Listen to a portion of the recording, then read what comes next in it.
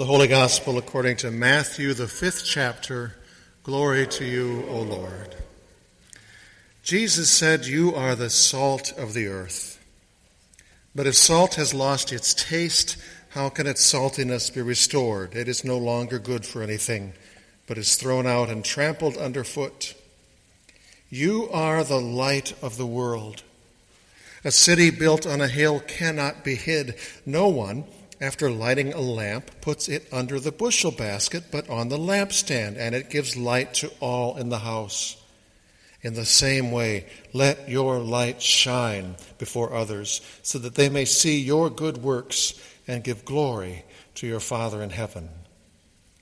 Do not think that I have come to abolish the law or the prophets. I have not come to abolish, but to fulfill. For truly I tell you, until heaven and earth pass away, not one letter, not one stroke of a letter will pass from the law until all is accomplished. Therefore, whoever breaks one of the least of these commandments and teaches others to do the same will be called least in the kingdom of heaven. But whoever does them and teaches them will be called great in the kingdom of heaven. For I tell you, unless your righteousness exceeds that of the scribes and Pharisees, you will never enter the kingdom of heaven." The Gospel of the Lord. Praise to you, O Christ. Be seated.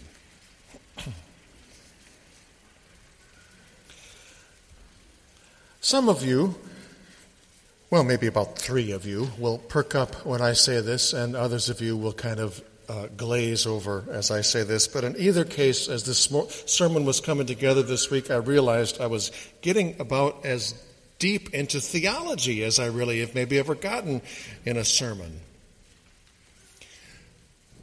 I said, "Hey Siri, what is theology?" She said, "Hey P. Raj," my daughter programmed my phone. She said, "Hey P. Raj, theology is the systematic study of the nature of God and of religious belief." "Thanks, Siri," I said, "you rock." "I don't think so," she said, "but I can be helpful. Goodbye."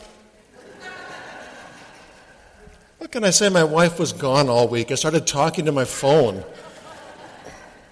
I also, some of you may or may not have heard, I am sick when she leaves me. I'm sorry. I got a cold while she was gone, so I told her I can't be without her. We're going to dive into some theology today, some talk about the nature of God and of religious belief, even though many suggest, and I actually agree with this, that by and large theology should inform and undergird a sermon rather than being the actual content of a sermon. I actually believe that. But I'm making an exception to the rule today because starting last week, continuing today, continuing for a few more weeks, we're spending some time with the first third of Matthew's presentation of the Sermon on the Mount, Matthew chapter 5. And this chapter, though it was one of Luther's favorite chapters in the Bible, Matthew chapter 5, if you don't listen to it with good theology, spiritually speaking, it'll kill you. Which I happen to believe is what Jesus had in mind when he spoke these words, knowing that some in his audience to whom he was speaking had the poor theology of the "God knows I'm better than you other people," Pharisees and scribes. So here's some good Lutheran theology, which I kind of hope maybe, sounds good and good for you. Luther said that God's word always addresses people in one of 2 ways, law or gospel. And you can tell the difference between the 2 ways in some ways by their content, what their words are, but in more important ways by how they function, by what they do to you. Gospel. The word literally means good news. Its content is often found in the language of promises, which function as gospel when what they do to you is lift you up, sustain you, encourage you, create and sustain faith and love by telling you of the faithful and loving things that God has done for you. When someone leaves and says, Pastor, that sermon was exactly what I needed today. It just lifted my heart. What they're saying is, I heard gospel. Law. Its content is often found in the language of commandments. Commandments which guide our lives by telling us what to do, commandments which constrain us in our lives by telling us what not to do. That's part of the law. But the law also, Luther said, functions, this is what it does to you, it functions to sniff out our sin, and in doing so, not encouraging us, but accusing us. An example, someone will say to us something that we should do or something about something we did, and we feel accused. And we say, well, you're not the judge of me. You're not the law of me. As soon as it starts coming at us with law, with commandments, inevitably we start to feel judged. Lex semper accusat was one of Luther's recurring phrases in Latin. The law always accuses. Here's a real-life example, not that I've ever experienced it. You're driving along when in your rearview mirror you see a police car closing rapidly and lights flashing. And what do? You take your foot off the gas and you check quickly to see if you're speeding. And you do this even if you're not speeding. Because why? Because lex semper accusat. The law always accuses. Still with me? Good. We're going deeper. If you're driving, the sight of that police car almost invariably functions as law, right? Accuser. How fast am I going? But if you just heard a noise in the house and you dialed 911, the sight of that very same police car is gospel. Good news. Encourager. So, too, Luther said the very same words in the Bible, no matter what they sound like or look like, the very same words in the Bible can function as either law, accuser, or gospel encourager at the very same time. Biblical example. Last week at worship, the Beatitudes, the opening words to the Sermon on the Mount. The first Beatitude, the first sentence in the Sermon on the Mount. Blessed are the poor in spirit, for theirs is the kingdom of heaven. Very good news, right? Beautiful, sweet gospel, encouraging news, right? Well, yes, if you are poor in spirit, but what if you're not? What if your spirit is proud? Then the words, blessed are the poor in spirit, don't encourage you. They find your sin. They find your pride. They find your self-sufficient need for God, and they accuse you of it. That beautiful promise, blessed are the poor in spirit, finds, sniffs out, hunts for, barks at the sin of the proud in spirit. Still with me? Sometimes God's word doesn't address us as law or gospel. Sometimes it speaks simultaneously as both law and gospel, as both encourager and accuser, as both savior of the poor in spirit and judge of the proud in spirit at the very same time. Now, if God's purpose for the gospel is to encourage, lift up, give faith, give hope, save you with the good news of what God has done for you, what is God's purpose, God's good purpose for the law? And by the law, I mean God's law. Words like, remember the Sabbath day Keep it holy. Honor your father and your mother. You shall not commit adultery. You shall not bear false witness against your neighbor. What's the purpose of God giving us those laws? Well, here's where Jesus and later Luther saw and confronted the people in their day whose poor theology gave an absolutely upside-down answer to that question. Why did God give us the law?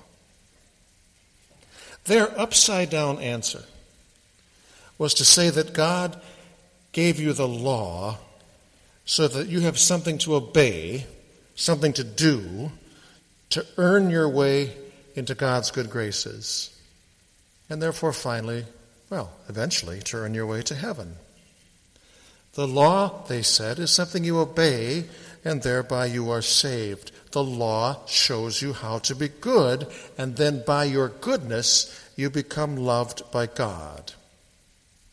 And guess what? If you do something not good, we have more laws for things for you to do because you weren't good, so that by doing those things, now you, by what you do, earn your way back into God's good graces. My systematic theology professor and mentor, Gerhard Forde, in seminary, used to call that a ladder theology. He used to give examples, but not by wearing one of these, for goodness sakes. A ladder theology, which says that the law is kind of like a ladder. And it functions to kind of measure the distance between us and heaven. In fact, it functions to bridge the gap between us and heaven. And the purpose of the law is for me to obey these commandments and to do good things so that I get there, and also so that I get better and better at being good and gooder until, by the way, I smile because I just noticed this. I'm a lot higher than you people. Right? I mean, this is the purpose of the law. Wow, this is just delightful. Righteous-wise, you can see this too, can't you? I'm better than you. Can you see that? The problem with the law as a ladder, there's all kinds of problems. One of which is it just about inevitably degenerates into that I'm better than you, you loser, religion, which you see all over the place. And generally it's somebody's judgment of you because they've done some things that you haven't done. Religion at its worst. I'm better than you because of all my goodness. Another problem with that law as the ladder thing is that, of course, the law was never meant to be a ladder that gets you closer to God. For one reason, it's just silly.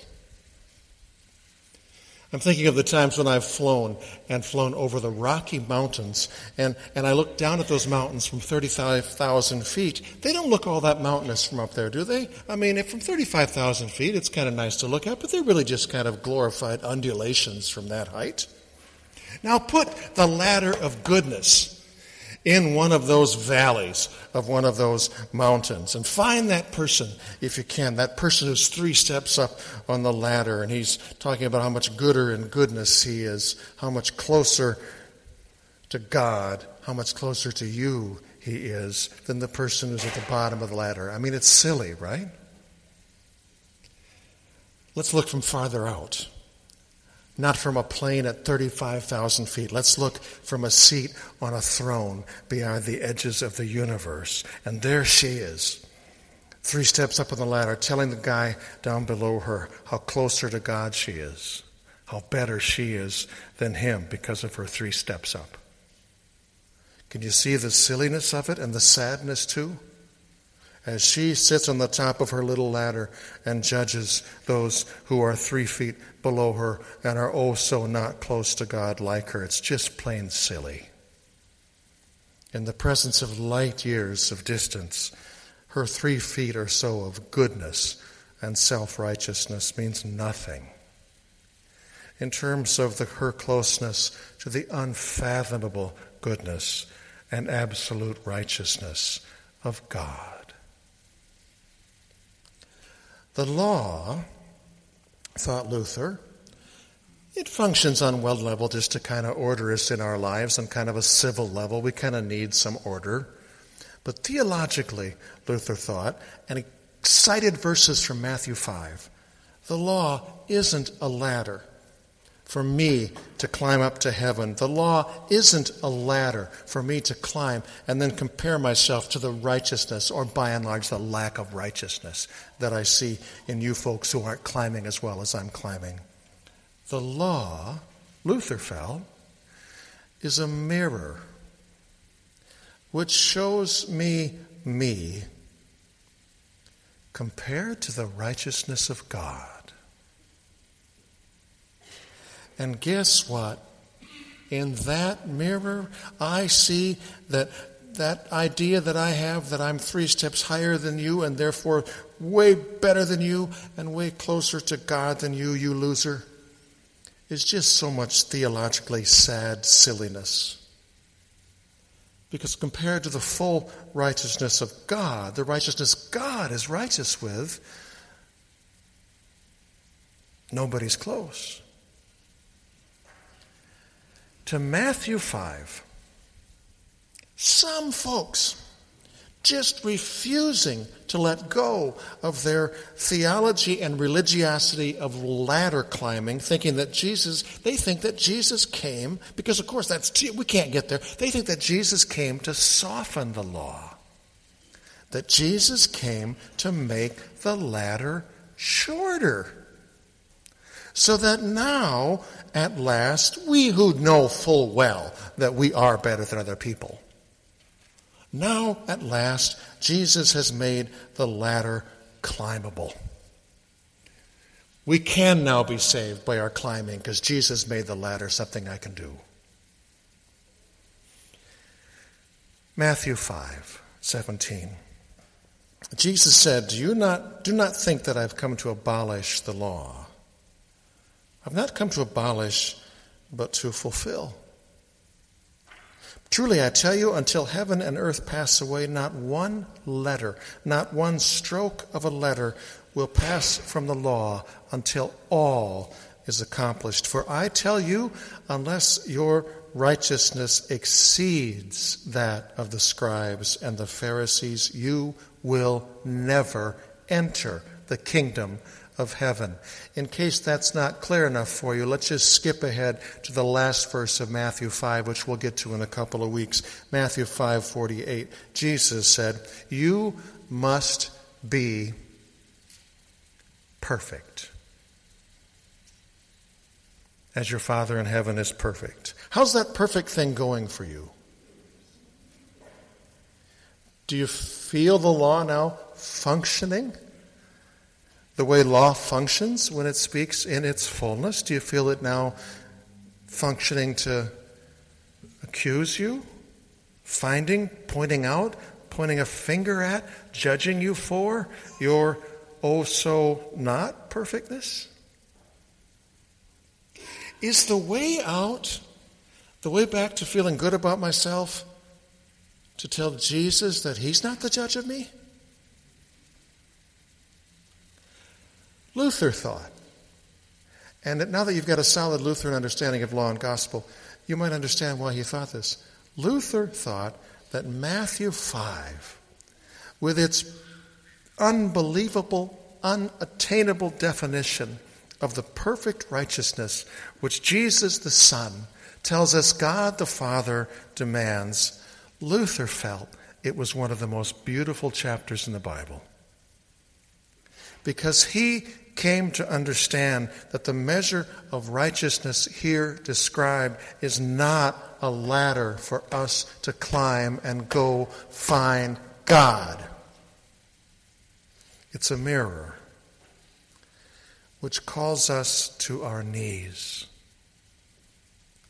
where we now at long last, poor, not proud in spirit, we realize our absolute need for the forgiving grace of God, The God who in Christ did not sit in heaven hoping we climb all the way to him, but rather left heaven to find his way all the way to us and to be what we could not be, perfect, and to be so for us.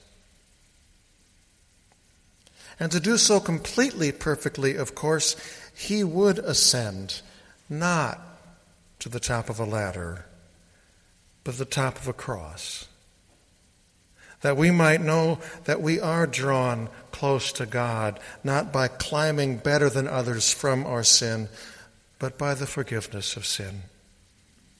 Not ours by right, but by grace, by gift. I did not come to abolish the law, Jesus said. I came to fulfill it. Said that at the beginning of his ministry. And all the way to a cross near the end of his ministry, he would do exactly that. And he would do it for you. He also, in our text for today, gives us all his own command, his own law. Did you hear this?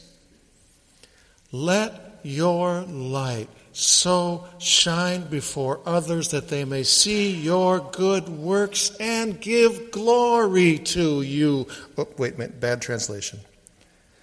Let your good light shine, Jesus said, so they may see your good works and give glory to your Father in heaven. It's a verse we repeat every time we have a baptism. And Deacon Pam has this wonderful tradition, which I'm going to keep doing for the rest of my ministry. I'd never even thought of it before. But she sees that the candle that we give people when they're baptized, and we say those words, that candle is lit at the exact moment that the waters of baptism are poured out on the now baptized. That candle reminds us that the light we are called to shine with is not our light. It's the light that's shone on us, the light that was given to us as a gift in the waters of baptism, which is to say, we are reminded that the light we're called to shine with is not our light at all. It is rather the light of he who is the light of the world. Which is to say that Jesus commands you to shine. It's not to shine with the light of those who climb ladders to high places and then point a spotlight on themselves to shine with judgmental and hypocritical self-righteousness. It is rather light which is a reflection of he who, with ladder-toppling grace, reaches to our lowest places, reached to your lowest places, and will continue to do so, to shine with grace and mercy and forgiveness, and above all, always with love. You are not called to shine with light so that all can see how great is the greatness of your personal love for Jesus. You are called to shine with light so that all can see how bright is the love of Jesus' love for all.